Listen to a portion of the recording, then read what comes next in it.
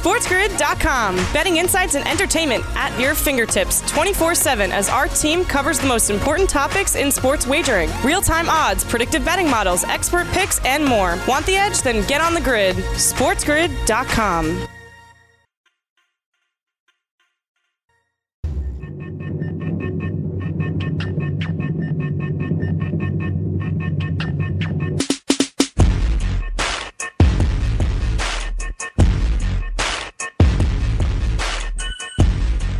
What is up, world? It is the early line, up with you early and often. Keith Irizarry, Kevin Walsh in the house, and we are all fired up to kind of recap what we just saw this past weekend, of a boatload of games. So we had Friday, Saturday, Sunday. Kev, I think we start with the Chiefs and Patrick Mahomes. They lock things up. But once again, there are going to be people out there discussing this and going, all right, they looked a little lackluster, and they've got their flaws as we look at this team. Good morning, Kevin. How are you, man? Yeah, good morning, Keith. Excited to get into it. The NFL Week 16, I feel like it delivered a lot of interesting scenarios. And the one thing that is locked up, right, the Chiefs, the AFC will be going through Arrowhead. And it's such an odd year for them because now it looks like, Mahomes not closing the season the way that he would have wanted. Can Travis Kelce get Offensive Player of the Year? They might not be playing these guys Week 17, which is a good thing. But I feel like these two guys, and I feel like they obviously care about winning, but they care about their performances. They want to play at the highest level, and it feels like it's been a while since they've actually met that level. But also, how scary is it for the rest of the NFL that we might be talking about a team that's 14-1 and is only playing at a B- to C+ level? That's why they are the favorites. You're right, by the way. I mean, they are not playing their best football. At times, they almost look like they're sleepwalking through. I mean, the fact that Patrick Mahomes, I thought it was pretty funny and almost clever at the post game when he was like, we won, but I'm going to be on that segment Mossed. That was the silliest play. It wasn't necessary to do. You bring up Travis Kelce. The fact that he has been absolutely dominant, and we have seen him over the years be the best tight end in football. And Darren Waller, for all that he's been doing, has been fun to watch. And we could talk about the Raiders a little bit later. He's been great. But Travis Kelce, for my money, is clearly the best tight end and just doing things that we really haven't seen, and now breaking records. George Kittle's record is gone. Yeah, and Kelce's not just the best tight end in football, but really when you go through skill positions, how many guys would you take before him? I mean, any? Maybe a Devontae Adams, a DeAndre Hopkins, no running backs just because of the position. I mean, maybe Michael Thomas, but the tight end position is such a mismatch, and the way that the Chiefs use him, that's why, sometimes teams can do whatever they can. All right, fine, we'll leave everybody behind. Hill, Hardman, you're not getting behind us. There still seems to be no answer out there to contain Travis Kelce. And with the quarterback like Mahomes, and of course the other weapons that are still around them, and Hill, Watkins, Demarcus Robinson, Lev Bell, Travis Kelce is one of the absolute biggest mismatches the entire league has seen in quite some time, it feels. It was interesting to watch Le'Veon Bell sort of be a part of the offense, but still not put up big numbers. I know a lot of fantasy owners were a little upset about that going into their championship. Let's go to Sunday Night Football, Kevin. And this was exciting if you like the Packers. Not very exciting if you like Tennessee. Tennessee drew to within single digits at one point, but Green Bay pretty much ran through them. Aaron Rodgers looked awesome. Once again, another 4 passing touchdowns. Davante Adams is making a case for best wide receiver on the planet. 142 receiving yards, 11 catches, 3 touchdowns. And then the running game was kind of fun. A.J. Dillon, Aaron Jones. This looked like maybe it's the reason why they drafted A.J. Dillon.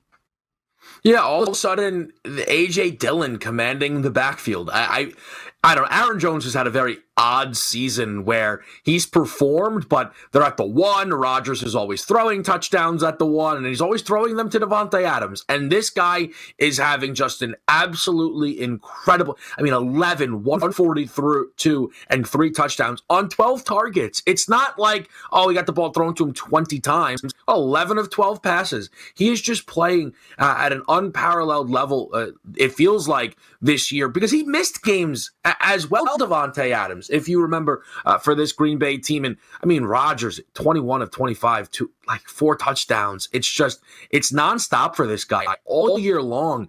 I mean, he's going to probably fall just short of the 50 touchdown mark, but we're talking just shy of that number.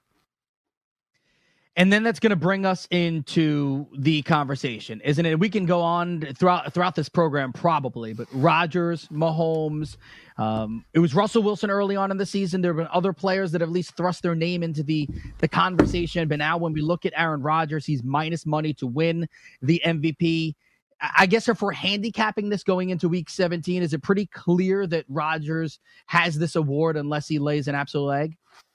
Yeah, I mean, Rodgers has moved to the favorite now at the FanDuel Sportsbook, minus 155. Mahomes is plus 145. This has been a two-horse race, it feels like, for a little while. And I think Rodgers is the deserving favorite. Both of these quarterbacks have the inside track. One of them already locking up the 1 seed. Rodgers next week will have that opportunity against the Chicago Bears. Rodgers is thrown 44 touchdown passes, 6 more than Patrick Mahomes, better passer rating, better Pro Football Focus grade. And the other thing as well, when you talk narrative here, the year that the Packers were meant to have wasn't as guaranteed as the Chiefs because everybody hated their offseason. In the most loaded wide receiver draft of all time, they take a future franchise quarterback. In the second round, they had a running back that we don't see play well until week 16, a tight end whose name nobody knows and we've not seen once out there. I know Davante Adams is incredible, but I mean, MVS, Allen Lazard, it doesn't matter. This guy keeps producing. He doesn't have the weapons that Mahomes has. Listen, if you put money down on Rodgers back in May, you would have 23-1 odds. Not getting those odds anymore. Continue rolling along, recapping all that we saw in the NFL right here on the Early Line.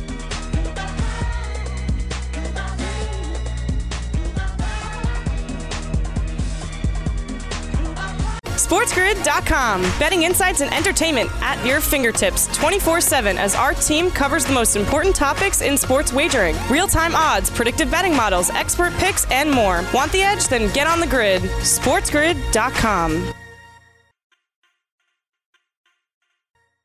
Monday morning, it is for real. It is the Early Line. I'm Keith Irizarry. He is Kevin Walsh. My goodness, the Cleveland Browns, right? It's simple. Beat the Jets. The Jets aren't good at football. Okay, things got less simple on Saturday with the COVID issues, and Jarvis Landry tweets out annoyed he's not going to be allowed to play. Basically, they called me up, asked me if I'd play wide receiver for them. I wasn't available, unfortunately. Kevin wasn't either. He had some guys named Jamarcus Bradley and things like that. Cleveland Browns played horribly against the Jets, and Baker Mayfield, he took everything on his shoulders, said it was my fault, but I guess kudos to the Jets for having a winning streak. Yeah, I guess I don't know, does it ease the pain of last week's win that seemingly cost them Trevor Lawrence? I mean, they're now locked into the 2 spot. So, I mean, hey, make a moment of it. Go win out. 3 wins, save Adam Gase's job. Anybody? The Jets are going to have a fascinating offseason. Justin Fields, that performance against Clemson very well could decide what the Jets do at 2, or maybe if they're obligated to take him at 2. As far as the Browns go, Keith, I feel sad for this team. I genuinely do. I mean, we know that they have been kind of the butt of all jokes in this league for a long time, with good reason. I mean, I'll never get over the fact that Hugh Jackson went 1-15, ran it back the next year, and had a worse season. like a 0-6, like he was literally worse than a 1-15. Like, that blows my mind that was even possible. And they had this great year, and it was like, hey, can we get a statement win? And then they rolled the Titans, and it was like, oh, wow, all right, this team is for real no matter what. And then they played that awesome game against the Ravens, and as much as I feel like a lot of people are going to say Browns are going to Browns, they had no wide receivers. I know it's the Jets, but the Jets have been playing hard, and they're home, and this team last week won for what was seemingly no reason, and why not go do it again? And I feel terrible for the Browns more than anything that and there's no guarantee they win if Jarvis and these other guys are out there, but they have a much better chance, a game that they ended up losing by 7 and had the ball to tie it or maybe even take the lead late. Yeah, you talk about feeling bad, and listen, Baker Mayfield has gotten a bunch of people to not like him with the way he handles just himself at times. I actually kind of like his braggadocious ways about him on the field and even off the field. I don't even mind the commercials or whatever. But when you're a Cleveland Browns team and it's Sunday morning and you have 3 brand new wide receivers that probably have never met Baker Mayfield, they go through a walkthrough outside of the hotel in the freezing cold weather, basically just a coach teaching them the offense. I didn't expect much. Now, I will say this. The Jets have been middle of the pack to even, a little bit better than that against the run. I still thought the Browns would have ran the ball more with Nick Chubb, ran the ball more with Kareem Hunt, and they didn't. Chubb ends up with just 28 yards on the ground, did score a touchdown. Yes, fantasy fans, you'll be happy with that. And Kareem Hunt, just 11 rushing yards. I didn't understand why they would go away from that and not hand the ball off to those 2 dudes. Yeah, Keith, it's interesting. It's kind of been a point of contention here on the show, typically between Dane and myself, because he always talks about how much they love to run the ball. And I'm like, I know they like to run the ball. The closeout games, for whatever reason, they like to come out throwing. They do.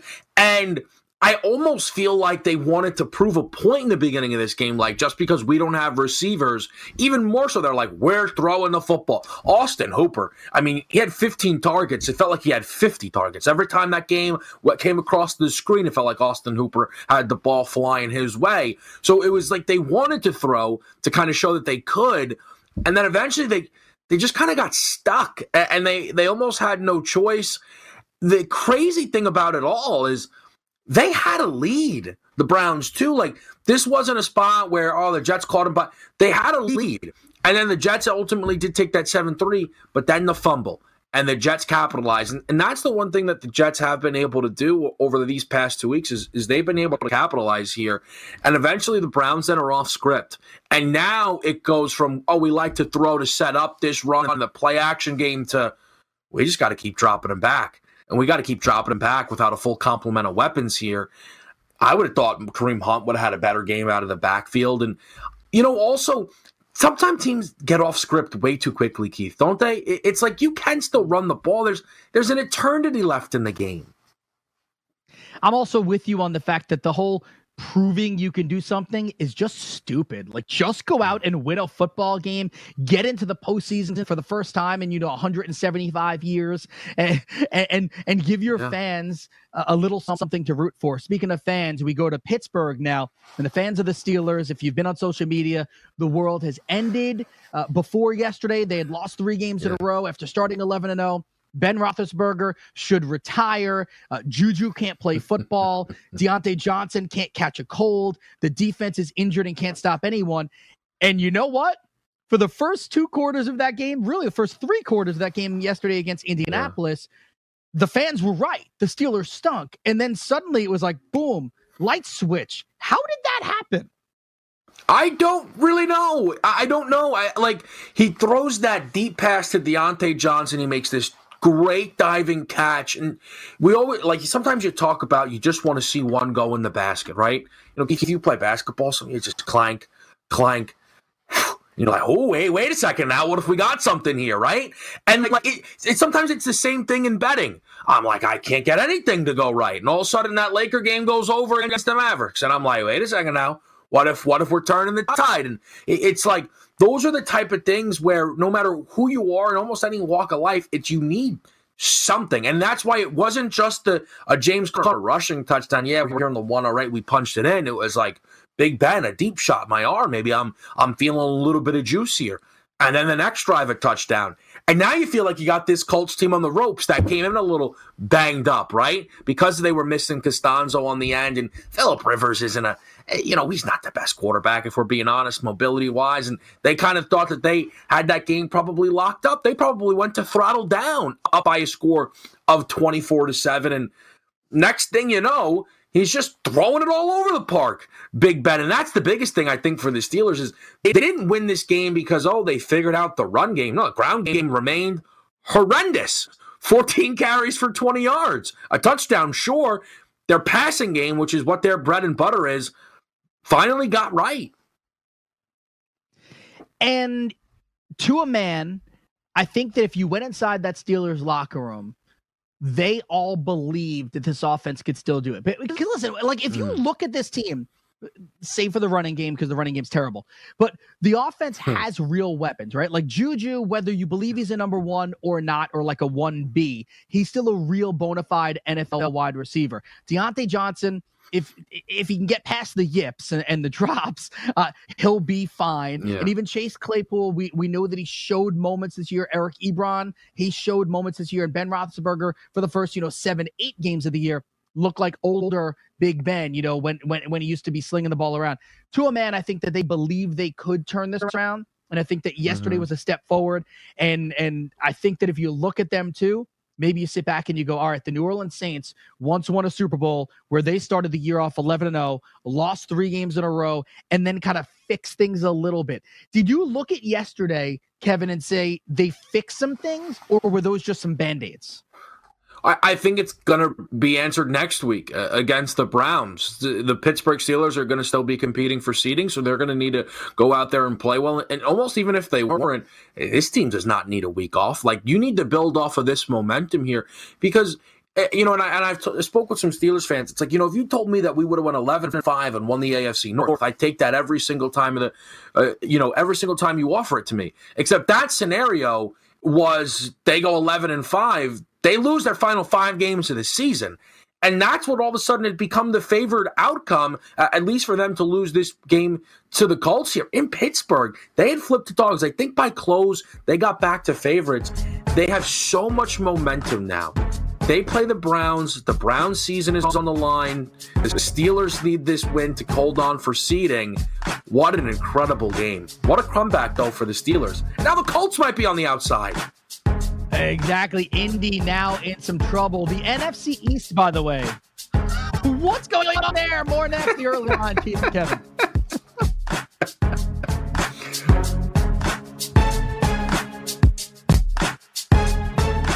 SportsGrid.com. Betting insights and entertainment at your fingertips 24/7 as our team covers the most important topics in sports wagering. Real-time odds, predictive betting models, expert picks, and more. Want the edge? Then get on the grid. SportsGrid.com.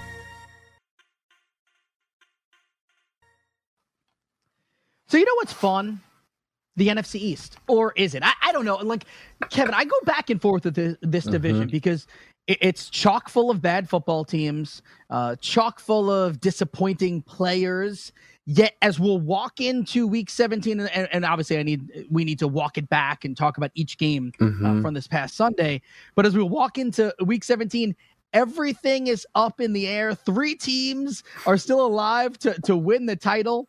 Let's start with the Ravens and the Giants, Kevin, because the New York Giants were decided underdogs in this one against Baltimore. Baltimore needs wins, probably needed 2 wins to get into the postseason. Now looking a little bit better, a little bit stronger with themselves. The New York Giants yesterday looked like a bad football team, and even their defense did not look as good as it had looked during that 5-game win streak.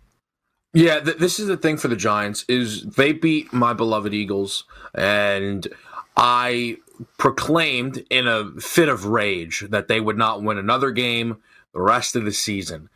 And then Joe Burrow was out against the Bengals. I'm like, okay, that doesn't count. That doesn't count. Like, they can win that game. But then Colt McCoy won in Seattle. And I'm like, all right, well, I got no caveats there, people. I don't know what to tell you. But now they've obviously not won since then. And they look as bad as I thought they might. I know people were excited. The defense. This is the thing. We've been doing this all year, Keith, with the NFC East. Every single week, a new team looks like the new shiny toy, and they're the new favorite. And the Giants have had multiple moments where it's looked like it is them. But even with one team eliminated, and that's not being the Giants feel, the least exciting team of them all. The offense, despite having weapons and Daniel Jones, who's supposed to be ascending, that just does not feel to be the case. I know they were playing a really good Baltimore team, a Baltimore team that I am excited about, and I'm glad they can control their own destiny and get into the playoffs there because I think they might be the best option to possibly beat the Kansas City Chiefs. I love what I'm seeing back from this ground game. Another game, they get well above 200 yards rushing on the ground. Lamar throws for multiple touchdown passes. But as far as the Giants go, it's look, they have an opportunity to, give themselves life going into that Sunday night game where everyone's going to be kind of pulling for the Eagles to save one of these teams. But boy, have the Giants underwhelmed over this last couple of weeks.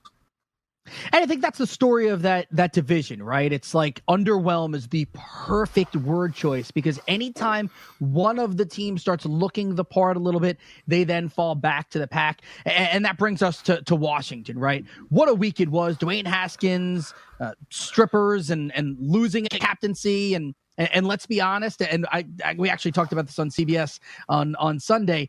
If this would have been week 7, and Alex Smith was healthy, Dwayne Haskins may just be cut from the team. But because Washington needed a win, and really, I mean, Taylor Heinicke, none of us expected him to do anything or even be in a game. You kind of needed Dwayne Haskins. Can I throw this out that there's a part of me that feels a little bit bad for Dwayne Haskins? A little bit, because we've all been young and dumb at some point in our lives. But then let's turn it to the other side and go, you are a professional, and you no longer have the ability to be young and dumb when you're the potential face of a franchise. I think the tough thing for Haskins is I'm somebody that was actually high on him coming out of Ohio State. And I just felt like in the beginning of the year, he did not get a fair shake. I thought that when they decided to bench him, Ron Rivera was going out of his way to pull him out of the line. He benched him after maybe the second best game of his career against Baltimore. But then we heard all this outside noise. He has outside issues. And the thing is, Keith, look, you know the business. They send reports that they want to certain outlets who they know will run with them, and then it'll justify their decision. But as Dwayne's time has played out while he's been on the bench and then even back to the starter role, it does seem like those off-field issues might be present. And at the end of the day, you said it right. People are young, they're dumb. He was out at a strip club at the age of 22? I guess but we're in COVID times. You have time and place, my friend. It's the fact that Taylor Heinicke might have had to start this game. It's the fact that you had an opportunity to win the division for your team. And not only that, but even if you want to go the selfish approach of, it's about me and not Washington, which I honestly wouldn't even blame him for, you have the chance to keep your spot somewhere in this league. Go out there, play great football. Ron was never bringing him back, and he could have had a perfect 158.3 passer rating, and Ron was sending him out the door. But somebody would have gave Haskins a chance.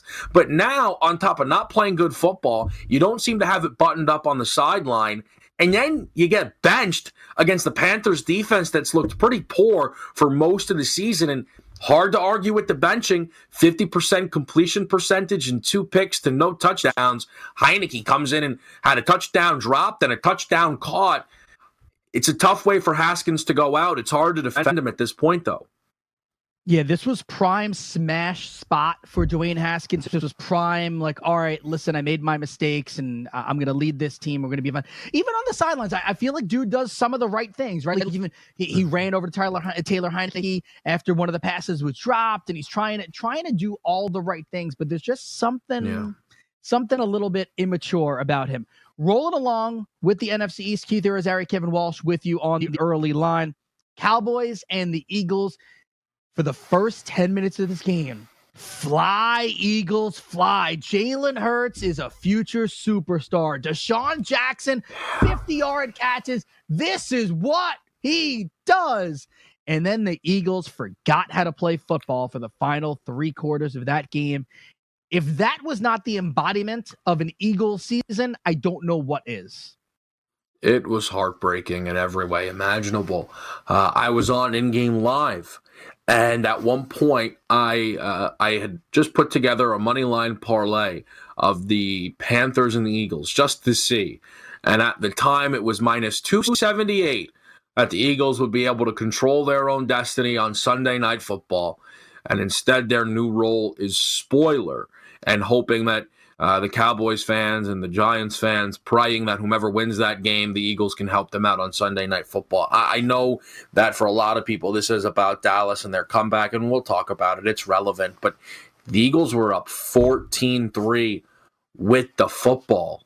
They had an opportunity, I don't want to say to put it away, but if that's 21-3, that's a Dallas team I feel like that's known to quit, known to look at one another sideways. And Zeke's like, oh, gosh, I don't have it. And Amari's like, I ain't getting the ball. And CeeDee Lamb's like, this is a clown show. And Dalton's like, I don't trust anybody. And McCarthy's like, am I actually going to get fired here?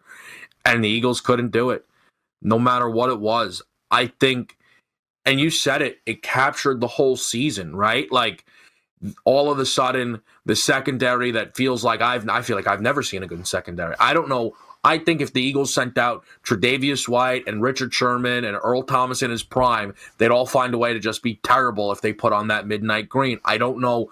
Like, Darius Slay finally gets an interception and just doesn't even matter. It's like all of a sudden Hurts looks like a rookie's rookie. You know, he's scrambling when he shouldn't. He's overthrowing guys. He doesn't look comfortable in the pocket. Dougie P, defend him all the time. Why does Miles Sanders have 15 carries to end this game? Like, how is that a thing? They're so bad against the run. You ran all over him on the first drive. Where did it go? What happened? Where was the deep shot? Deshaun Jackson finished the game with one target. Did he get hurt? And we didn't get the update because I'm just supposed to assume Deshaun gets hurt after good plays. How did that play not get called again? Why do we not dial up 10's number once more? It's just, what a wildly frustrating finish to an Eagles season that has been wildly frustrating. Wildly frustrating is exactly what it is. And you're so right, too, because I want to defend Doug Peterson also. Just like you, I want to defend him, you know, help lead the team to a Super Bowl, has pushed a lot of the right buttons. But there are just so many times where you scratch your head and you're like, dude, just figure it out and do this right. How does Miles Sanders not have more touches? And let's go back to Jalen Hurts, too, because the city of Philadelphia, and really many of the NFL was ready to anoint this guy. And I think that part of this is because a lot of people just grew tired of Carson Wentz, whether it's Carson Wentz on the field or even some of his post-game comments when Wentz is like, well, you know, this is how I do it. This is how I play, and I'm not going to change. And it rubs some people the wrong way. Well, yesterday was the first time that we really got a chance to see Jalen Hurts struggle and see Jalen Hurts how he would bounce back. And listen, I'm not going to sit here and say, oh, no, he's a terrible football player or anything. Again, he's 4 games into playing in the NFL, really 3 starts. But we did get a chance to see some of the flaws that Jalen Hurts may have. If you're an Eagles fan, I know you are, and I love the Eagles as well. Is there some pause now on Hurts? Are we a little worried about Hurts? I think the thing is, compare it to the bad games for Wentz. And I love Carson Wentz. Genuinely one of my favorite athletes. I was convinced that this guy was going to be the quarterback for the Philadelphia Eagles for the longest time. The anemic version of this Eagles offense, Jalen Hurts still registers 400 yards of offense on his own. I mean, it's night and day. The Eagles couldn't pick up first downs with Carson Wentz at the helm. Whatever's happened, I know Alshon's come back, and all of a sudden here's Deshaun Jackson. I get it. But, like, it's still Quez Watkins getting balls. You know, Jalen Reagor is still, you know, leading the team with 7 targets. Dallas Goedert left the game banged up. It's a similar situation. Is Jalen Hurts the 100% superstar? Like, I'm going to bet him to win Offensive Player of the Year next year that he looked like after the first 2? Okay, no. Well, we were excited. That's okay. But does it still look like this is going to be his job for the foreseeable future? Yes. And certainly, as you mentioned, a part of that, though, is the comments from Wentz that he's made at untimely moments. Definitely has. All right, so now it sets up Week 17. You get the Cowboys at the Giants. You have Washington at Philadelphia, and a lot is up in the air. When we get back, Seahawks-Rams, always fun. Did not end the way one of the teams wanted. Break that down and so much more. Early line, Keith and Kevin.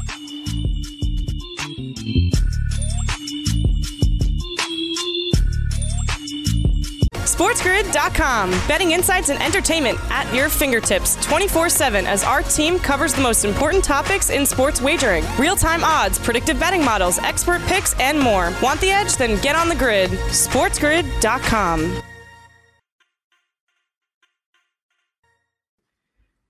The early line rolling along. Keith Irizarry, Kevin Walsh with you. Thank you so much for spending your Monday morning with us. And this is going to be fun because when you talk about someone's favorite player in the NFL, like Kevin Walsh is so in love with the game of Jared Goff. And is such a big fan.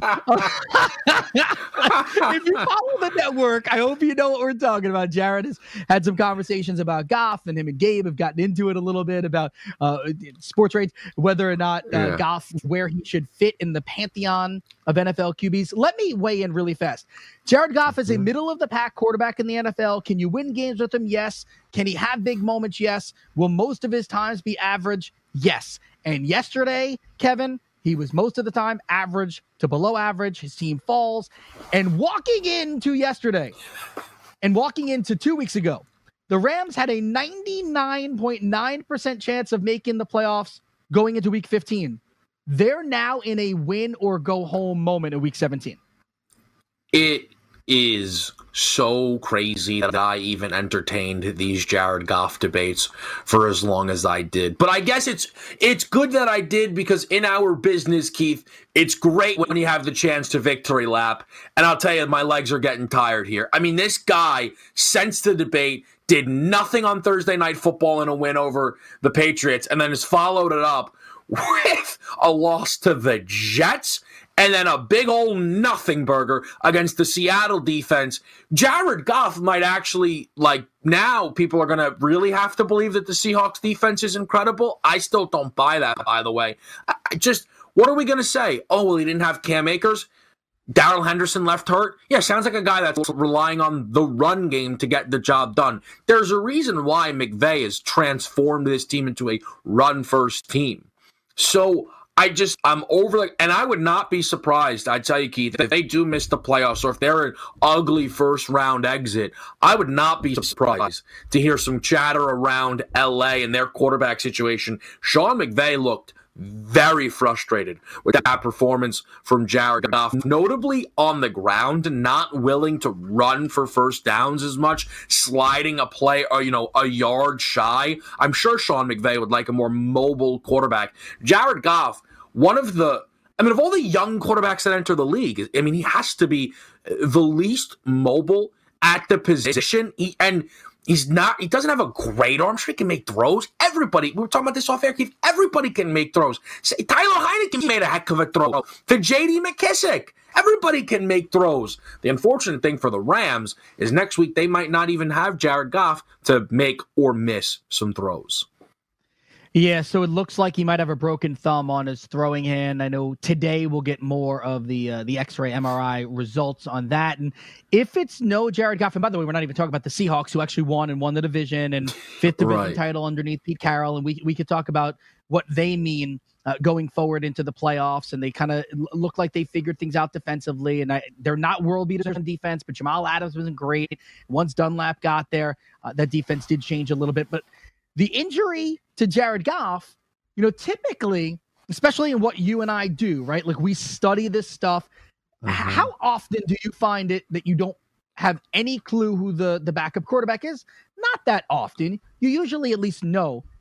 I had to look up John Wolford, and no offense to John Wolford. Anytime you're saying no offense, you're probably offending someone. But John Wolford was a Wake Forest quarterback, and he led the AAF in passing touchdowns, has never thrown an NFL pass or never completed an NFL pass, and he very well might be under center in a must-win game. Which is a total disaster for the LA Rams. Now, there is a world where they can lose and still be in, I believe, because the Bears, I think, would need to get the job done against the Green Bay Packers. So it's not a foregone conclusion, but that's going to be a mountain to climb. And this is the reality, Keith.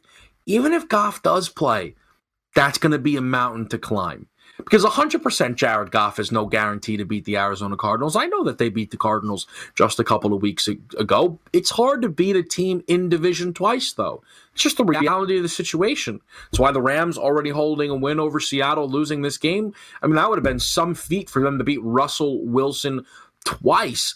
So I just think this is a spot here for the Rams where they are really, really up against it. I'll just say quickly, because you mentioned it as well, with the Seattle Seahawks and this team, they clinched the division and they moved to 11-4, and they're actually still live for a bye. Give them all the credit in the world. The reason that I'm lower on Seattle, this little run here where they fixed the defense, the quarterbacks that they faced, Carson Wentz, Colt McCoy, Sam Darnold, Dwayne Haskins, Jared Goff. The gap between Jared Goff and the rest of the quarterback, Jared Goff is comfortably the best quarterback that they've played over a month. And next week they're going to be playing CJ Beathard. So the reality is, when we show up to the postseason, and it's even if it's a Brady or it's a Kyler Murray in the first round, that's a way different level of quarterback than what this defense that was the worst in football, right? And all of a sudden they turn the corner. And the schedule, for me at least, Keith, is what really turned the corner. The names you said were the veritable list of get-right games. That's what you had in those QBs. It was. Yeah. You're playing against either backups or guys that are marginal starters. And again, we continue. I'm a big proponent. I'm like, I don't know about you necessarily, but I'm never the guy that I'm not going to say this guy is trash because he's still an elite performer because he's at the highest level. But when you compare CJ Beathard to, I don't know, Aaron Rodgers, there's a big difference. And it's as simple as that. Let's go to Chicago, by the way, because the Bears, and we've alluded to them a few times over the last 45, 46 minutes, the Bears now actually hold their own destiny. And Mitchell Trubisky, for all the flaws that this dude has, now has Chicago believing that they can get into the postseason. And Trubisky and David Montgomery over the last 5 games together have not just been formidable. David Montgomery, from a fantasy standpoint, has been one of the 2 or 3 best running backs in the NFL, not named Derrick Henry. And Mitchell Trubisky now is looking like an NFL QB.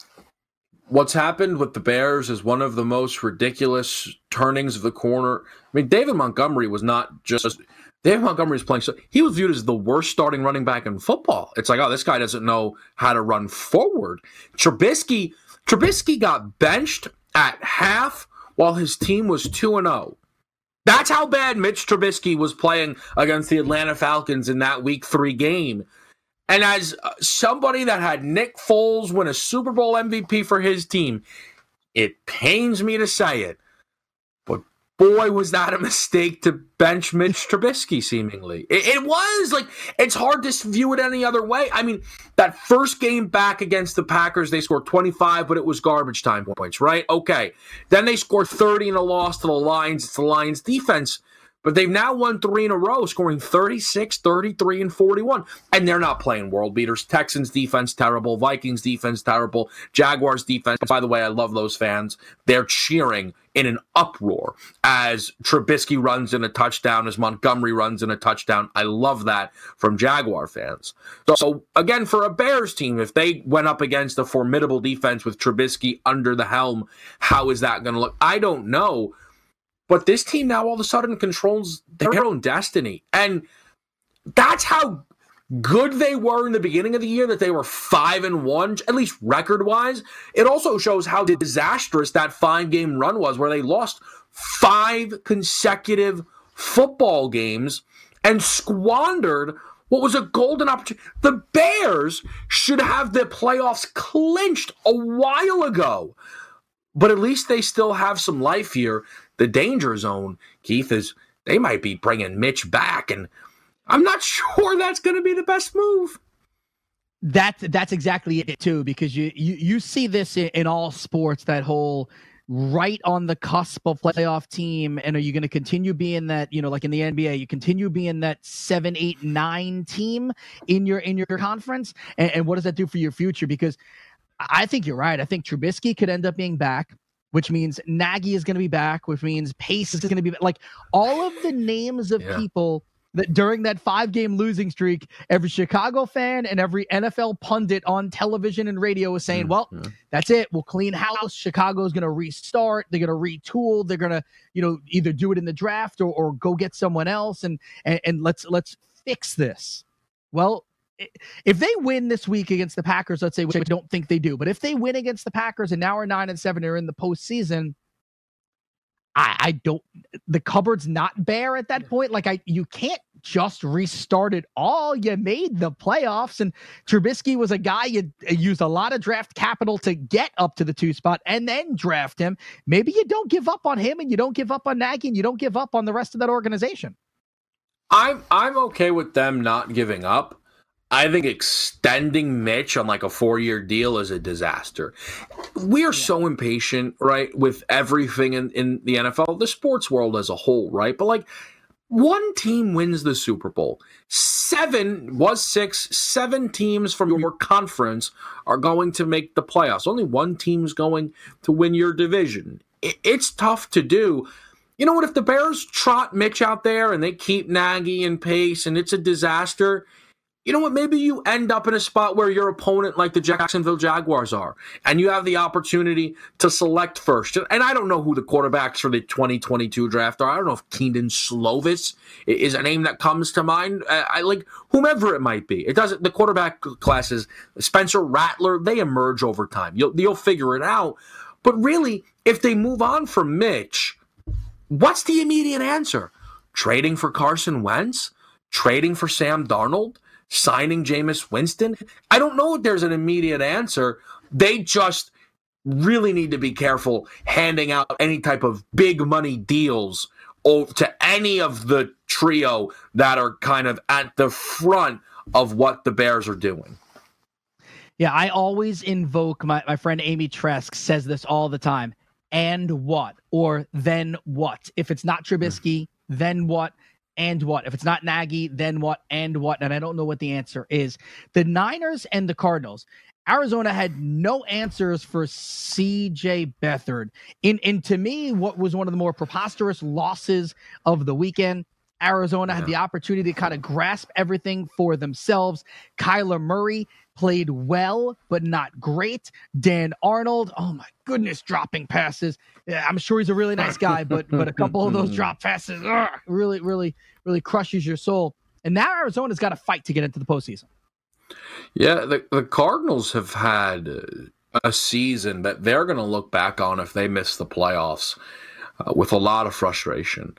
When you think about the heights of this team, where they were in first place with a decent chunk of the season chewed into in that NFC West, and now they're here hanging on for dear life. And it was that run they lost at home against the Dolphins in a game where I still can't believe Cliff Kingsbury, instead of going for a 4th and 1 with Kyler, thought, let's kick a 50-plus yarder with Zane Gonzalez to tie the game. Thought that was outrageous.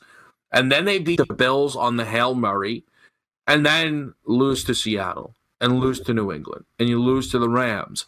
And everyone's like, all right, well, Kyler's not right. But then you get right against the Giants.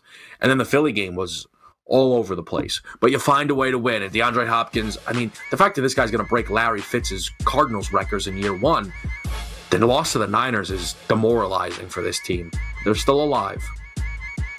Last Thursday, a certain guy on this network said that a certain guy would have a monster Christmas. We'll talk about that coming up next on The Early Line. SportsGrid.com. Betting insights and entertainment at your fingertips 24/7 as our team covers the most important topics in sports wagering. Real-time odds, predictive betting models, expert picks, and more. Want the edge? Then get on the grid. SportsGrid.com.